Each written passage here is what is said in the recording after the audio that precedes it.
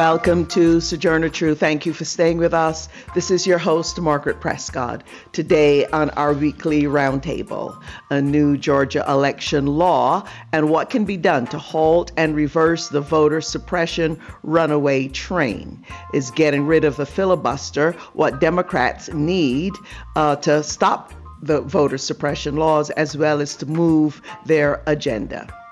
And Joe Biden's next moves, getting cash into people's hands, impacting unwaged and wage sectors. Are we seeing a fundamental shift in social welfare policy and his infrastructure plan? Also, attacks on the Asian American Pacific Islander communities, the historic context, and what the SPA attacks have revealed about race, misogyny, and criminalization. And on the international front, the Alaska Summit, U.S. versus China and Russia. Is this a fight the U.S. can win, or is the horse already out of the gate? And of course, we will be talking about what some are calling the crisis at the border and others saying not so fast. This surge is seasonal. Our panelists are Jackie Goldberg, Laura Carlson, and Dr. Gerald Horn. We live in a global world. We're all interrelated. So on Sojourner Truth, we work to bring directly to you news and views on local, national, and international policies and stories that affect us all. And we draw out how those of us most impacted, women, communities of color, and other communities are responding. We also discuss the interrelationship between art and politics. Now for our news headlines. For Pacifica Radio, I'm Eileen Alfandary. Georgia Republican Governor Brian Kemp quickly signed into law a new set of voter restrictions while a black Georgia lawmaker knocked on his office door demanding to be let in. Democratic State Representative Park Cannon was arrested by Capitol Police. She was charged with felony obstruction of law enforcement, punishable by 1 to 5 years in prison. She was released late last night. Supporters rallied outside the jail while she was held inside, including Georgia U.S. Senator Raphael Warnock, who said Cannon is one of his parishioners. Warnock said it's a sad day for Georgia. And what we have witnessed today is a desperate attempt to lock out and squeeze the people out of their own democracy. And in this effort, in this case, they're literally being locked down. The people are being locked down and locked out of their own democracy. Yep. But this effort to silence the voices of Georgians who stood up in a historic election in November and January will not stand. The new Georgia law imposes voter ID requirements for absentee voting and would limit the use of ballot drop boxes, as well as disqualify voters who cast ballots outside their precincts. It would bar volunteers from providing food or drink to people who sometimes have to wait in line for hours to vote. Kemp signed the bill into law 2 hours after final passage by lawmakers. President Biden called the Republican legislation in Georgia and similar measures elsewhere around the country un-American. It's sick. It's sick. Deciding in some states that you cannot bring water to people standing in line, waiting to vote. Deciding that you're going to end voting at 5 o'clock when working people are just getting off work. Deciding that there will be no absentee ballots under the most rigid circumstances. Biden made the comments at his first presidential press conference. More on that from Laura Rossbrow-Tellem. President Joe Biden told reporters at his first formal press conference yesterday that he'll unveil details about a $3 trillion infrastructure plan in Pittsburgh next week. The next major initiative is to rebuild the infrastructure, both physical and technological infrastructure of this country. Notably, Biden emphasized this and not gun control as his next big priority. The president started by saying he now aims to get 200 million COVID-19 vaccine shots to people in his first 100 days. And he expects to run for re-election in 2024 with VP Kamala Harris. Much of the press conference was devoted to immigration and the situation at the southern border. Biden said his administration is opening a new military facility to house unaccompanied minors, which he hopes will improve the dire conditions thousands of young people are facing. He's also launching a program he says will quickly verify whether minors crossing are reuniting with family or not. While Biden is expelling the vast majority of adults crossing the border without documentation, he is not expelling unaccompanied immigrant children. For Pacifica Network and Public News Service, I'm Laura Rosbrow-Telem. An evenly divided Senate Judiciary Committee has advanced the nomination of civil rights leader Vanita Gupta to serve as the Justice Department's top official on civil rights. The vote was 11-11, with all Republicans opposed. Under Senate rules, the full Senate will take up her nomination. Jacob Blake Jr. has filed a federal lawsuit against the white Kenosha, Wisconsin police officer who shot him 7 times in the back, leaving him permanently disabled. The shooting of Blake, who's African-American, was captured on bystander video. It came 3 months after a white Minneapolis police officer killed George Floyd by kneeling on his neck for nearly 9 minutes. The University of Southern California has agreed to an $852 million settlement with more than 700 women who accused the college's longtime campus gynecologist of sexual abuse. When combined with a $215 million settlement of a separate class action lawsuit, USC has agreed to pay out over $1 billion for claims against 74-year-old Dr. George Tyndall. He worked at the school for nearly 30 years. Tyndall himself faces 35 criminal counts of sexual misconduct between 2009 and 2016. He has pleaded not guilty. Dominion Voting Systems has filed a $1.6 billion defamation lawsuit against Fox News. The suit argues the cable news giant falsely claimed in an effort to boost its faltering ratings that the voting company rigged the 2020 election. The defamation lawsuit is the first filed against a media outlet by the company at the center of false claims spread by President Trump and his allies after Trump's election loss to Joe Biden. I'm Eileen Alfandary for Pacifica Radio. And this is Margaret Prescott, host of Sojourner Truth. Our weekly roundtable is back, and we're going to start off our discussion around the issues of voter suppression that seems to be just a runaway train. We also will be talking about what some are calling a crisis at the border, but others are saying, well, this is a seasonal surge.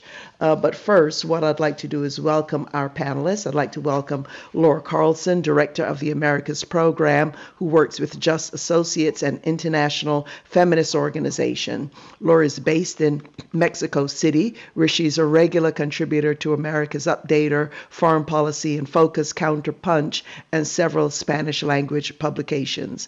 She also is a television host and commentator on globalization, the drug war, immigration, and gender issues for various international news outlets. Laura, welcome. Thank you, Margaret. And Jackie Goldberg, governing board member of the Los Angeles School Board, District 5. She is a former member of the California State Assembly. Jackie Goldberg had served previously as a member of the Los Angeles City Council, and before being elected to City Council, she served on and was later president of the Los Angeles School Board. Jackie Goldberg, welcome. Thank you for inviting me. And Dr. Gerald Horne, Morris Professor of History and African American Studies at the University of Houston. He's written more than 30 books. His most recently published book is The Bittersweet Science, Racism, Racketeering, and the Political Economy of Boxing. And he is also the author of The Dawning of the Apocalypse, The Roots of Slavery, White Supremacy, Settler Colonialism, and Capitalism in the Long 16th Century, along with many other books. Dr. Gerald Horne, welcome. Thank you for inviting me.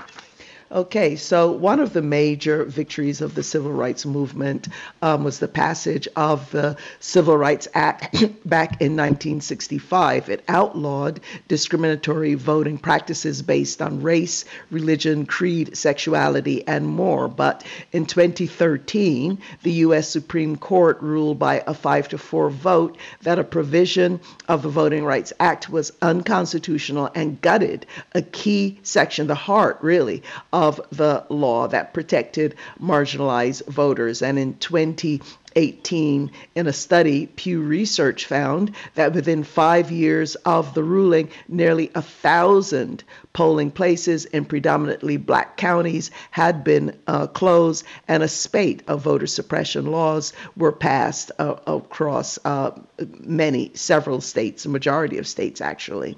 Now, Donald Trump, following the 2020 election, continues to this day to claim that the election was rigged and that he actually won based on no substantial evidence, right?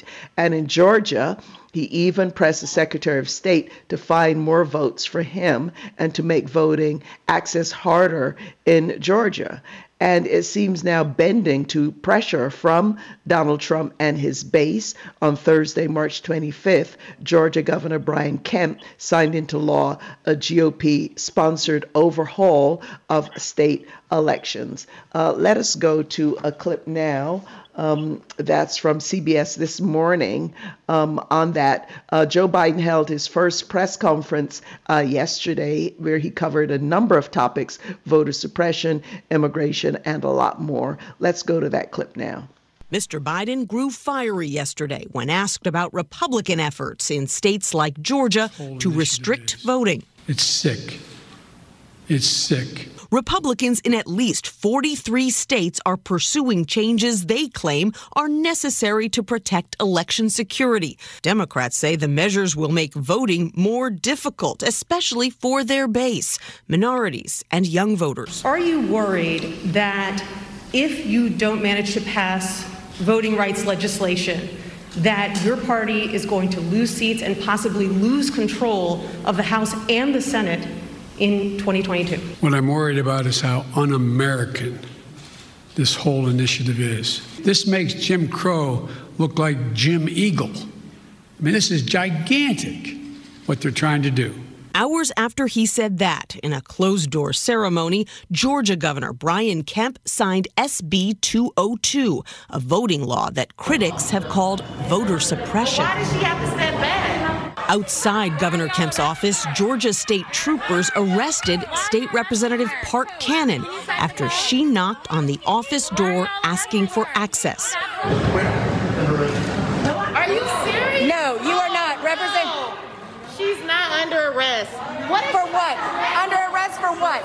People who were there to protest the voter law demanded to know why Cannon was being detained. Give me a reason why you are arresting her. In a statement, Georgia State Patrol said Cannon was repeatedly asked to stop knocking on the door and disturbing what was going on inside. They say she was warned she would be arrested if she did not stop. And all we ask is for her to be able to see them sign a bill that is signing our rights away. Cannon was charged with obstruction of law enforcement and preventing or disrupting General Assembly sessions or other meetings of members.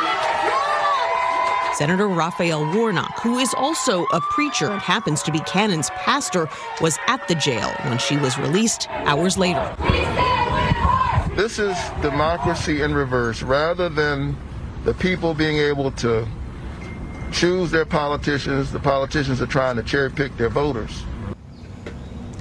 As for the president's own political future, I asked him whether he plans to run for re-election in 2024. He said yes, that is his intention. And Tony, on another issue, gun control, interestingly, he declined to give any kind of timeline on his plans to introduce proposals. He said he is going one priority at a time, and the next priority up is infrastructure.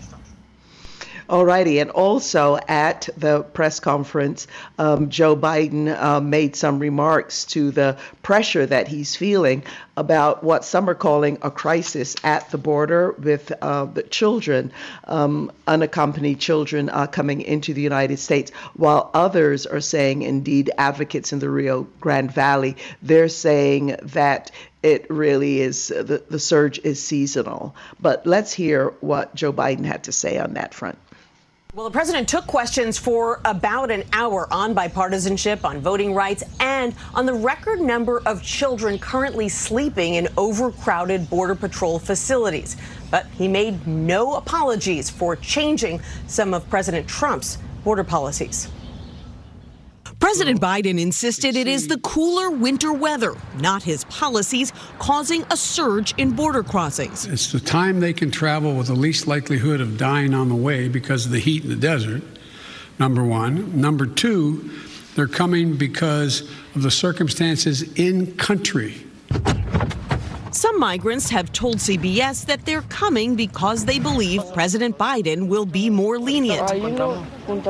But more often, they say their motivation is the dangerous situation in their home country. The idea that I'm going to say, which I would never do, that if an unaccompanied child ends up at the border, we're just going to let them starve to death and stay on the other side. No previous administration did that either, except Trump. I'm not going to do it. All right. So, Laura Carlson, we'll start with you on both counts. The immigration piece, of course, is an overlap with the international, section of it, but also because it is border, it's also national. So your thoughts on both of those, on what's happening at the border, as well as voter suppression. Thanks, Margaret. You know, it's amazing to me from this vantage point, and I know it is to many people, that the arguments against for the voter suppression acts are now so openly anti-democratic, opportunistic, and racist. You gave a little bit of the history, and of course there has been a long history of voter suppression attempts in the country, very clearly targeted at certain populations. But I think that this is the first time that we have seen the Republican Party come out with such a blatant presentation that what we are trying to do is suppress the right to vote of certain sectors so that we can win elections. The problem with that is that it doesn't seem to concern a huge part of the American populace. Bernie Sanders said recently there's like 30-40% of the population that has given up on democracy in the polarization that we've seen thanks to the Trump administration. And of course, this false argument that there was voter fraud in the last elections. At the hearings, we saw some of the major fraud promoters testifying, including Rokita of Indiana and others. And now there are these 250 bills in 43 states that mimic what has happened, this outrageous bill that was passed in Georgia. I don't think it's a runaway train. I think it's a train that has been put very clearly on track to suppress voting, and particularly of certain populations. This is a concerted effort by the Republican Party to roll back the capacity of people to vote and for there to be a majority rule in the country. There's something very symbolic, I think, about Park Cannon, the Georgia state representative, being arrested for knocking on the door. You know, why should, she's a black woman, why should certain segments of the population in the year 2021 still have to knock on the door of democracy? They should already be inside. And what these laws are doing is that they are very specifically trying to keep people outside. And if they don't stay outside where they're supposed to be, they get arrested. You know, there's been Ted Cruz falsely claimed that this would register millions of unauthorized migrants, whipping up again that racist image of, brown people taking over the United States. And so we're seeing the typical tactics of the far right in these. Whereas the voting rights bill, which is quite comprehensive, is just plain common sense. If you believe in democracy, stop prohibitive requirements, limit gerrymandering, bipartisan commissions to enfranchise former felons who have served their terms. Biden is right to call these efforts sick, and it points to the need not just to confront this, which leads to the filibuster issue, which we'll talk about more, in the sense that there has to be some way around blocking the majority vote in the Senate. But it also points to the need for more civic education. How can people agree to sacrifice democracy for false claims of fraud and for some of this far-right ideology that we're seeing that has become so strong during the past years? I want to move quickly to the border because, of course, it's a huge issue for us, one that I've followed personally for many, many years. And what's happening is it's an old playbook. It's something we've seen before, particularly in 2014. And that was when people remember there was the so-called unaccompanied minors crisis under the Obama administration. And during that time, we did an investigation and discovered that this crisis was, in fact, whipped up by Breitbart with a very particular purpose. The purpose being we're going to show a surge, which is a dehumanizing term for refugees and asylum seekers and migrants who come to the border seeking safety, that there's a surge, that somehow this feeds into a national security threat for the United States, that something has to be done, and it creates this wedge into people who believe in blocking it, people who believe in a more humanitarian approach. That's what we're seeing now. The Washington Post data is showing that, in fact, there's no surge, but this is a typical seasonal variation that happens, and there's also a backlog of people trying to leave these desperate countries in order to come to the United States. So it's very, very important. I think what's striking is how quickly the Democrats, reverted to that national security logic despite having promised a different approach to immigration. Yes, and Jackie Goldberg, on both of those accounts, I mean, with the spate of voter suppression laws going on, of course, Republicans were very alarmed with what happened in Georgia. Not only Joe Biden winning Georgia, but then the election of two senators, Democratic senators, one black, one of Jewish descent. And it looks as though there's possible that the Supreme Court may even gut the Civil Rights Act even further. The Democrats are trying to do something about it. House Resolution 1 was passed that they're hoping would really undo the damage done by the Supreme Court in all of these spate of voter suppression laws. There is the issue, though, of the filibuster and of Joe Manchin in particular. And Jackie, I wondered if you wanted to comment on that. You might want to comment also on what some are calling the new crisis at the border. Jackie Goldberg. Well, I think the new crisis I'll start at the last and go to the front. The new crisis at the border largely was created by Fox News and Stephen Miller. Fox News started the day after the election. Its first story calling it a border crisis was January 21st. I have to admit I watched them so that I know what they're talking about. But that was January 21st. The number of people crossing is not much different than it was 2 years ago. And this whole business is really just an attack because they know that the right-wing base is so anti-immigration that, it will believe anything. But, Laura Ingraham had one primetime show with experts confirming that this was a crisis. Stephen Miller went on with his, notion that, oh, my God, he was the guy that said Antifa was in charge of everything that went bad in the entire world. Well, he's done that as well. So, the whole notion of voter suppression, we know where it started. It started when slavery ended, and with the 13th and 14th and 15th Amendments guaranteeing voting rights and civil rights and all kinds of rights, they began finding ways to subterfuge that. And until we can get enough people appointed to the courts, you see, because here's the reality. The reality is that the white dominance of the entire political culture of the United States will end soon. And everyone knows it will end soon because the population change will just guarantee that it will end soon. So what does the white dominant male culture, political culture, want to do? It doesn't want to reach out to this new group of voters and say, well, let's find some common ground. It says, no, new group of voters, you can't vote because you will not do what we want you to do. And this is not new, and it's long history, and it is a complete problem because under their rule, what the Republicans have decided to do is to take over the courts. Why take over the courts? Because they don't care what legislatures will pass laws, as long as they have courts who say, "Oh, you can't do that. You can't restrict anything. You can't get rid of restrictions like these. That they're perfectly legal."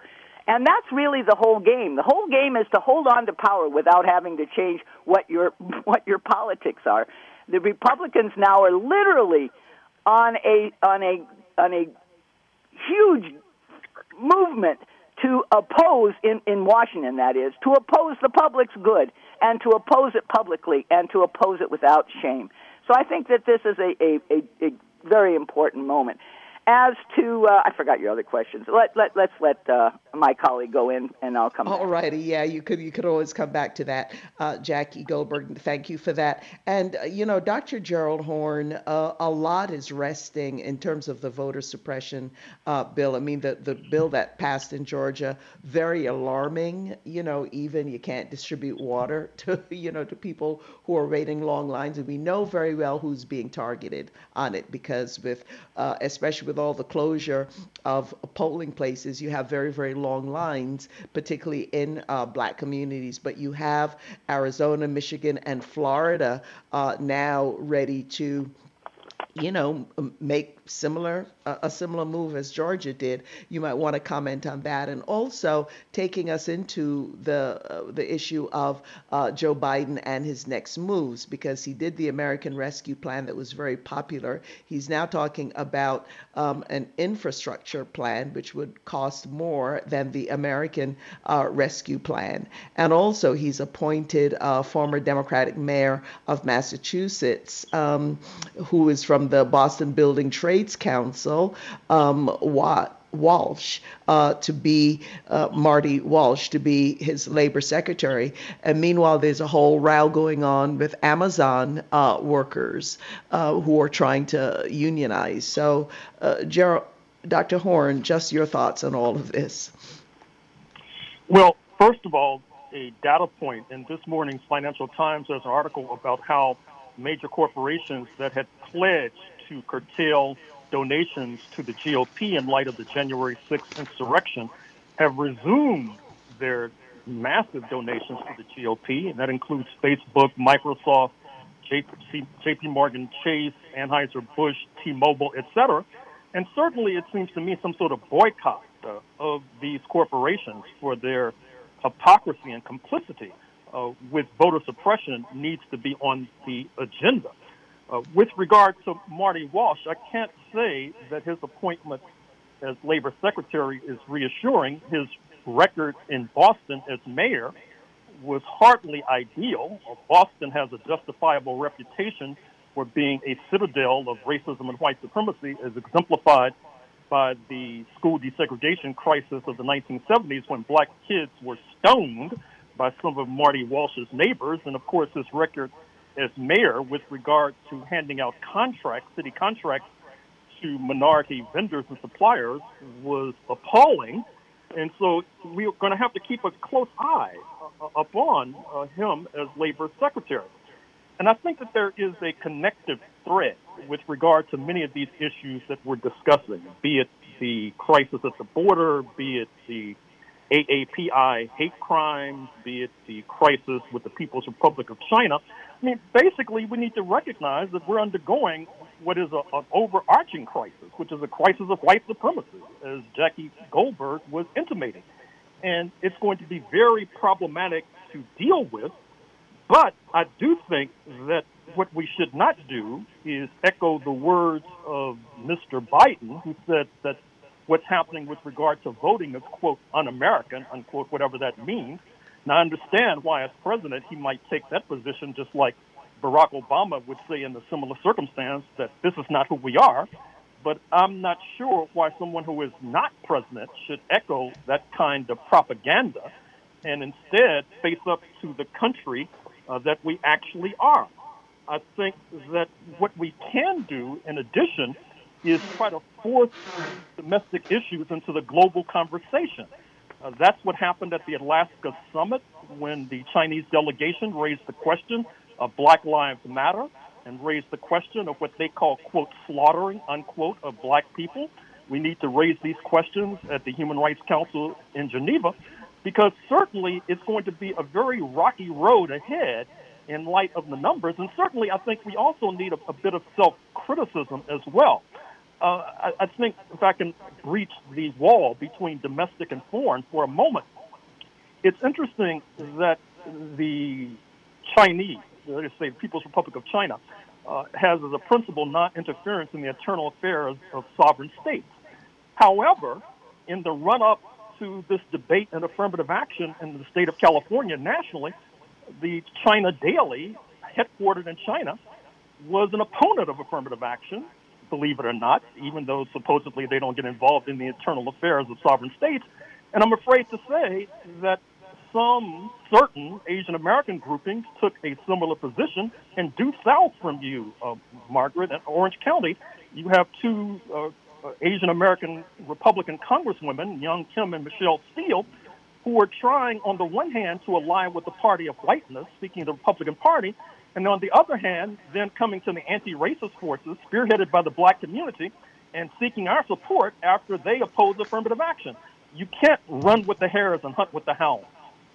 Right. Well, thank you for that, Dr. Horne. And later in the hour, we are going to be going more into that summit that happened in Alaska and U.S.-China-Russia relations. But what we're going to do now is we are going to take our station break. But Dr. Horne, just on your call for a boycott, I mean, the black community, people in Atlanta are calling for a boycott of Coca-Cola because they were very wishy-washy on the voter suppression with a statement they issued. They're also trying to put some pressure on Delta. That's also their headquarters, Delta Airlines, their headquarters in Georgia. So we'll see how all of that bears out. We'll take a station break. When we return, we'll be getting into the attacks on Asian American and Pacific Islander people, the history of relations between that community and other communities of color, and also we'll be getting into the international front, particularly the U.S., China, and Russia. Stay with us. We'll be right back. In the morning, when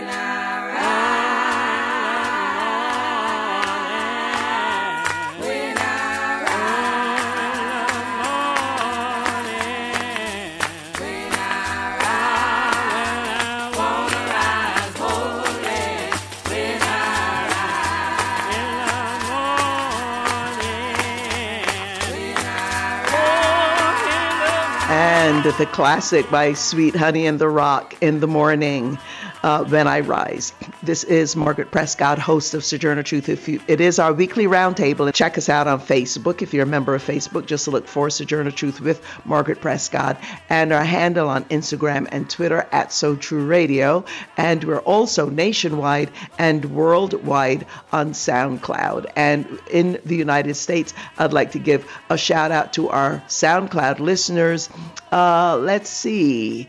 In Southern Illinois, our SoundCloud listeners in Southern Illinois, and internationally, let's give a shout out to our SoundCloud listeners throughout the Asia Pacific region. It is our weekly roundtable. Our panelists are Laura Carlson, Jackie Goldberg, Dr. Gerald Horne. Now, last year, when COVID-19 was declared a pandemic, Donald Trump attempted to link the deadly virus with the people of China. He frequently referred to it as the China virus and made other racist remarks about the disease, making it seem somehow as though people of Asian descent are responsible for it. Now, a year later, even though Trump is no longer in the White House, his words have had tremendous consequences. New data has revealed that over the past year, the number of hate crimes, hate incidences against Asian Americans and Pacific Islanders is greater than previously reported. The data released by Stop AAPI Hate on Tuesday, March 16th, revealed nearly 3,800 incidences were reported over the course of roughly a year during the pandemic, much higher than the previous year. And then, of course, and by the way, the majority of those are against women, 68% of those attacks against women versus 29% against men. And then on March 16th, a series of mass shootings occurred at 3 spas or massage parlors in the metropolitan area of Atlanta, Georgia. In the U.S., 8 people killed, 6 of whom were Asian women, and 1 other person was wounded. Let us go now to a clip from USA Today about the APPI attacks.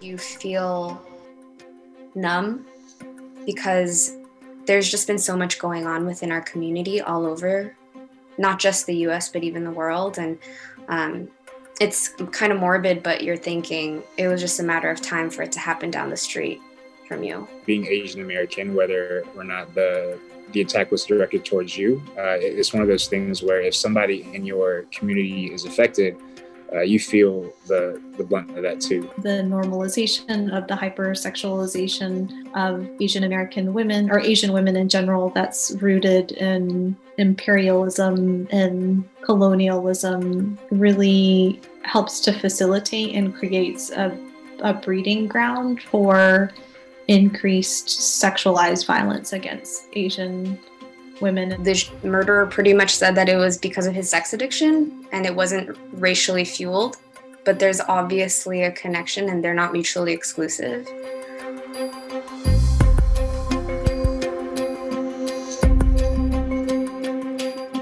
My mom is a Korean American woman who had a small business, and so she's in that arena, and a lot of my friends' parents are in that situation too.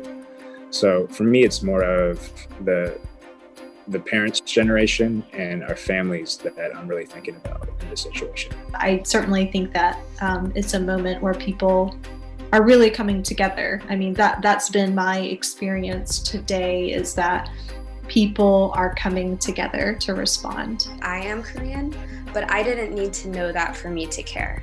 I didn't need to know that for me to feel hurt and pain as if it was a family member of mine or a friend, because as Asian Americans, or as Asians, as minorities, we understand the perspective that is put upon us when white supremacy is the framework of how everything's built. So it's a shared trauma and it's a shared burden. All righty. And so actually we're going to start with you here, Dr. Gerald Horne, because just putting this somewhat in historic context, but certainly after the spate of attacks on March 21st, there was a huge demonstration, more than 1,000 people, it's reported, called Black and Asian Solidarity. And also they were chanting Black Lives Matter, Asian Lives Matter, and this is what community looks like. And also after the attacks in Atlanta, the official Black Lives Matter account issued a statement about eradicating white supremacy and saying Asian Americans, like every other marginalized racial group, deserves to be freed from violence and intimidation and fear. And then what's bubbling up is a class divide, it seems, in the AAPI community, because there's the view of the kind of model community, and then there's a view of impoverished people of Asian descent, and then the history of some of the Black Asian solidarity with their support for the Black Panther Party, figures like Grace Lee Boggs and Yuri Kochiyama, who was close. Yuri was close to Malcolm X, for example. So your thoughts and your take. One other thing too, Dr. Horne, to mention here is that this is bleeding somewhat into U.S. foreign policy in relation to Asia. The U.S. trying to establish itself in Asia, but people are saying that the targeting of Asians and Asian Americans doesn't bode well for the U.S. Trying to the influence they're trying to have in the Asia Pacific region. Dr. Gerald Horne. Well, your last point is particularly relevant, because I'm afraid to say that when tensions rise with Asian powers globally, Asian Americans in the United States suffer. We need only look at the tensions between Tokyo and Washington during the 1940s that culminated with the internment of 120,000 Japanese Americans and the unleashing of atomic weapons on Hiroshima and Nagasaki, Japan, in August 1945. Certainly, I think it's fair to say that with regard to the trajectory of U.S. imperialism, it had its introduction on the international stage in the late 1890s with the taking over of the Philippines, the penultimate Pacific Islander nation. And at the same time, you saw a bitter and bloody war against the Filipinos at that same time. That did not bode well for Asian Pacific Islanders in the United States of America. And in fact, just before that particular conflict, you had the Chinese Exclusion Act of the 1880s, which particularly targeted for banning from these shores people of Chinese ancestry. And as you also suggested, there has been a long and glorious history of solidarity between black people and Asian Americans. Recall the black objections to the internment of Japanese Americans in the 1940s. Look at the struggle over ethnic studies in the 1960s and early 1970s at San Francisco State University, University of California at Berkeley, etc. However, today's challenge is particularly daunting because right now, if I'm allowed to say so, I mean, there are drums of war that are beating with regard to a conflict with China. You need only look at the Washington Examiner, this conservative publication in D.C., which has been publishing a series on the prospects of war with China. James Stavridis, a former leading U.S. admiral, has written a novel about a war with China, laying out a battle plan and scenario in alleged fictional terms. And this is very unfortunate, to put it mildly, but I think that there are those in Washington who feel that if the United States cannot use its ultimate advantage right now, which is a military advantage, then China is basically destined to be the leading power globally, which has enormous consequences for this 500-year history of white supremacy. Right, thank you. And going to you next, actually, Jackie Goldberg. The Washington Post has an article about Asian Americans really trying to make their political power felt in Washington, D.C., and in particular, Senator Duckworth out of Illinois, Senator Hirono out of Hawaii have been very upset with the fact that there has not been a cabinet-level position in the Biden administration, and, had kind of made some threats of some things they would not do, and apparently have backed down a little bit about that. And one of the things that Tammy Duckworth said, quote, about the lack of representation, she said, that is not something you would say to the Black Caucus. Well, you have Kamala. We're not going to put any more African Americans in the cabinet because you have Kamala. So why do you say that to the Asian American Pacific Islander community? So having been in government yourself, Jackie Goldberg, I thought you might want to comment on that, and just generally, Southern California, of course, a huge AAPI community. Jackie Goldberg. Of course, the whole Southern California is still dealing with the losses that happened in the 40s when all those folks were taken out of their homes and moved to camps for no reason at all. None whatsoever. I mean, we did have a German sub off the coast of California, but nobody rounded up the Germans. Not that I wanted them to, but nobody did. But there was never any potential attack on California's coast from Japan ever. And at least none ever recorded, and so yet the Asian Pacific Island people, that is Japanese Americans, were rounded up, lost their property, lost their homes, lost their farms, lost their livelihoods, and were simply gone. And it was very personal in my family because my mother was teaching at an elementary school at the time in the Japanese American community at the time of Gardena, a part of the county of Los Angeles, a part of the school district. And she saw all of her children disappear. They just were gone from school. So this was dramatic. And then there was the whole fight over Tule Lake and the no-nos. And so what the government did was to put questions in that asked about their loyalty, because they finally got nervous that they couldn't hold people forever without any charges.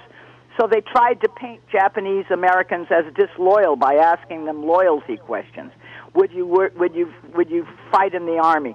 This loss, this devastation in California continues to this day. But it is also a big part of the Japanese American community's connection to not only African Americans but to immigrants, because a lot of folks that were in Tule Lake were deported after, because they were Japanese citizens and had no road to American citizenship, and they were deported as enemy aliens, several hundreds of them, 2,000 of them actually.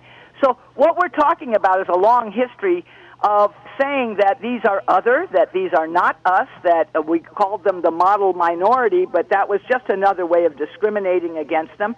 There were quotas on admissions to universities in this state against having, quote, too many Asian Pacific Island students in our public universities, which we've gotten rid of, but they were passed. We've had opportunities in this state to change lots of things for Asian Pacific Island people, but we haven't done much about it. Now, one thing I will say that is changing, part of what happened, at least in the Japanese American community, which is the one I know the most about here in Southern California, they stopped reporting crimes against them because they thought it would draw attention to them, and when they got attention to them, there was more racism against them. So I think that has changed, and I think that's a good change. But we are a long, long way from where we need to be with understanding that there has been continuous racist attacks against people of Asian and Pacific Island background. And the United States has been part and parcel of it. When the Filipinos were our guides in the war in the Pacific in World War II, promises were made to them about what would happen to them as a result of them risking and losing their lives in great numbers. Those promises have not been kept. So we have a long way to go before we can say that we have dealt with the racism and the discrimination against Asian Pacific Islanders. Yes, thank you, Jackie Goldberg. And Laura Carlson, focusing a bit on the spa attacks that happened in Georgia, and, the excuse that the killer, a 21-year-old white man, gave that, it was because of his sexual addiction. That is the reason that he did it, and now apparently is putting in a plea, an insanity plea. One could well imagine if he were another race, like black or brown, if this, would be propped up so much. But there's also a big debate about whether or not this was a hate crime. Clearly, misogyny involved. 6 of the women killed. Racism involved. But also this kind of racialized sexuality, because whether or not the women who were killed worked, as sex workers, and there's absolutely nothing to indicate that. But what sex workers Asian rights organizations are saying is that whether they were or not, they were feeling the brunt of the criminalization against sex workers and the violence sex workers face. Laura Carlson, your thoughts? It requires a very deep analysis, and it's such a disturbing and tragic crime. And there have been some very thoughtful articles that have come out since then. One of the things that I think has been interesting and a little bit disturbing as well is that there tend to be discussions about whether or not he killed these people because they were women who worked at these spas or because they were Asian, which indicates that we still haven't really reached a level in which we can contemplate the intersectionality that we need to understand when we're looking at these kinds of crimes, and we're looking at these expressions of hatred and expressions of deep, deep contradictions and problems within U.S. culture. Many of the statements that you presented at the beginning emphasize that this increase in sexualized violence, which does relate to both the history that Jackie and Dr. Horn talked about, and to what's been happening within U.S. society under the Trump administration with the statements about the Chinese virus and everything. They relate directly to that, and they automatically make that connection between the misogyny and between the racist character of these attacks. There's also a long history, when we talk about the histories of people in the United States, of the culture itself depositing its ills in the other. In that sense, expressing these deep contradictions by converting them into hatred and into attacks on the others, which is what happened in this case in terms of the sexual repression and guilt and cycles of self-hatred too that this person apparently felt. But that was directly tied not just to an individual psychology, but to, and this is the point that I wanted to introduce here, to Christian fundamentalism. Within white supremacy, we know that Christian fundamentalism is one of the primary components, is one of the factors that most related to Donald Trump's winning the presidency in the Electoral College in the first election.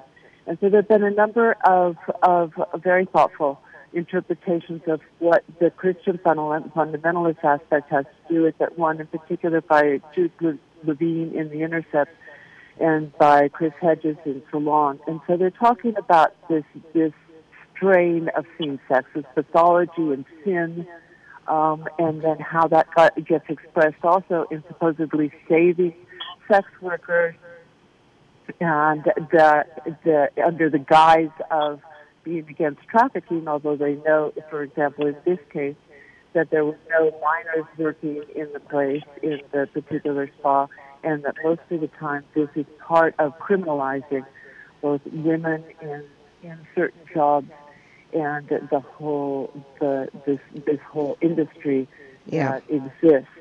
This hatred for people of other ethnicities and faith and for women of color, is coming directly out of that tradition.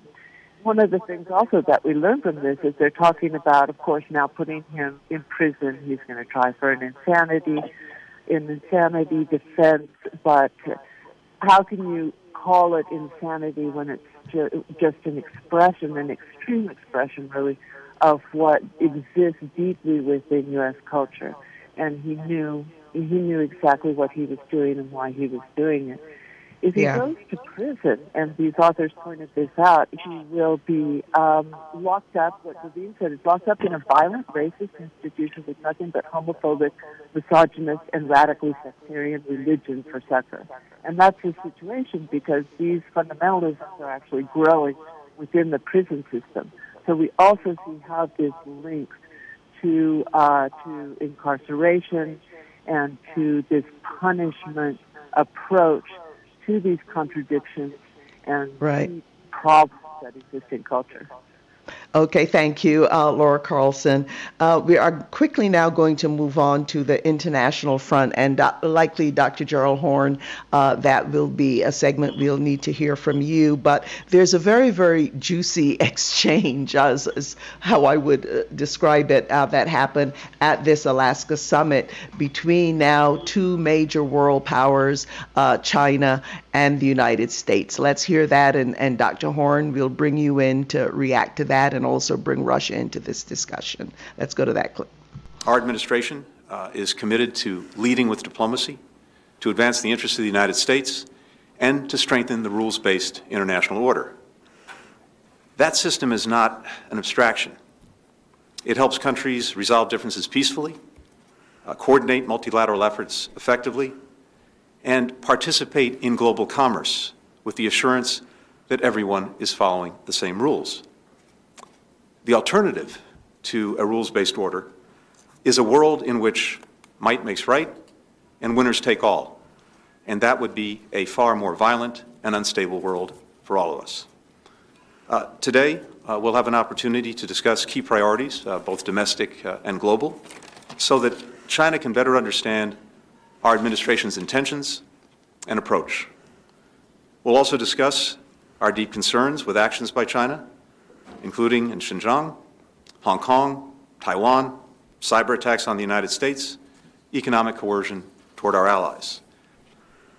Each of these actions threaten the rules-based order that maintains global stability. That's why they're not merely internal matters and why we feel an obligation to raise these issues here today.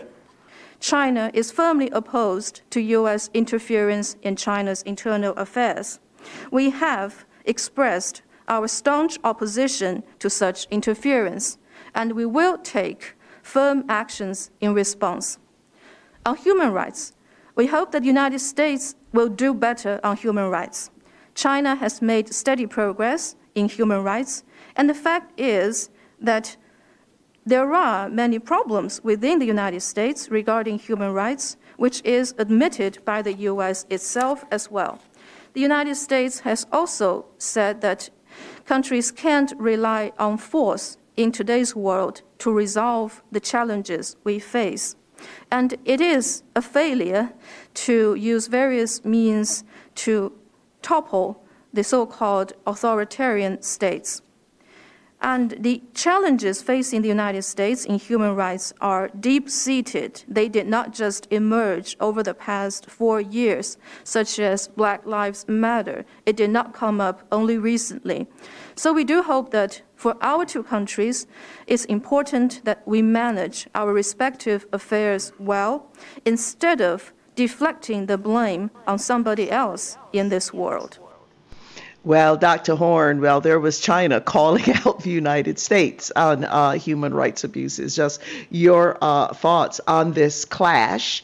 And, of course, Blinken went on to say, well, you know, the United States, we're not perfect and we're working towards this democracy, yada, yada, yada, right? So just your reaction to this, because things are ramping up of the United States versus China and also Russia. And totally unfair, Dr. Horne, you have like about a minute and a half or perhaps 2 minutes. Well, first of all, the black organizations and leaders are reluctant to capitalize upon this Chinese intervention because they recall what happened to Paul Robeson in 1980 when he brought the United States before the United Nations on charges of genocide against black people. He was persecuted and hounded relentlessly. But you are correct to suggest that the tensions are heating up. After this Alaska summit, Secretary of State Blinken headed to Brussels to round up a posse in Europe to go after China, where Sergei Lavrov, the Russian foreign minister, headed to Beijing. I would recommend that listeners check out the report by this conservative think tank, the Atlantic Council, which issued a manifesto with regard to China. And two of the points that they stressed was that, number one, that the United States focused relentlessly on President Xi Jinping. And you saw that with Mr. Biden at the press conference yesterday when he said he didn't have a democratic bone in his body, speaking of Xi, and earlier called him a thug. And then the second point was that the United States should change policy towards Russia, that it should try to woo Russia away from China. But I don't really see that happening because there's so much animosity towards Russia across the U.S. political spectrum, left, right, and center, particularly in light of all of the allegations concerning Putin's help to Trump in 2016 and 2020. And, of course, Mr. Biden, when he called Mr. Putin a, quote, killer, unquote, did not necessarily advance that Atlantic Council strategy. Yeah, I'd say, to be continued, got to keep an eye on the hawks in the Biden administration. So we'll see how all of that goes. But I'm afraid we are going to have to leave it there. Laura Carlson, Jackie Goldberg, Dr. Gerald Horne, thank you. A very fascinating roundtable. You all are just amazing. We are out of time. Today's show produced by me. That's Margaret Prescott. Ramiro Funes, our assistant producer, is back. We want to thank Kiana Williams for her help while Romero was away. Our audio engineer today, Gary Baca. And please stay safe. This is your host, Margaret Prescott. The philosophy which old one race superior and another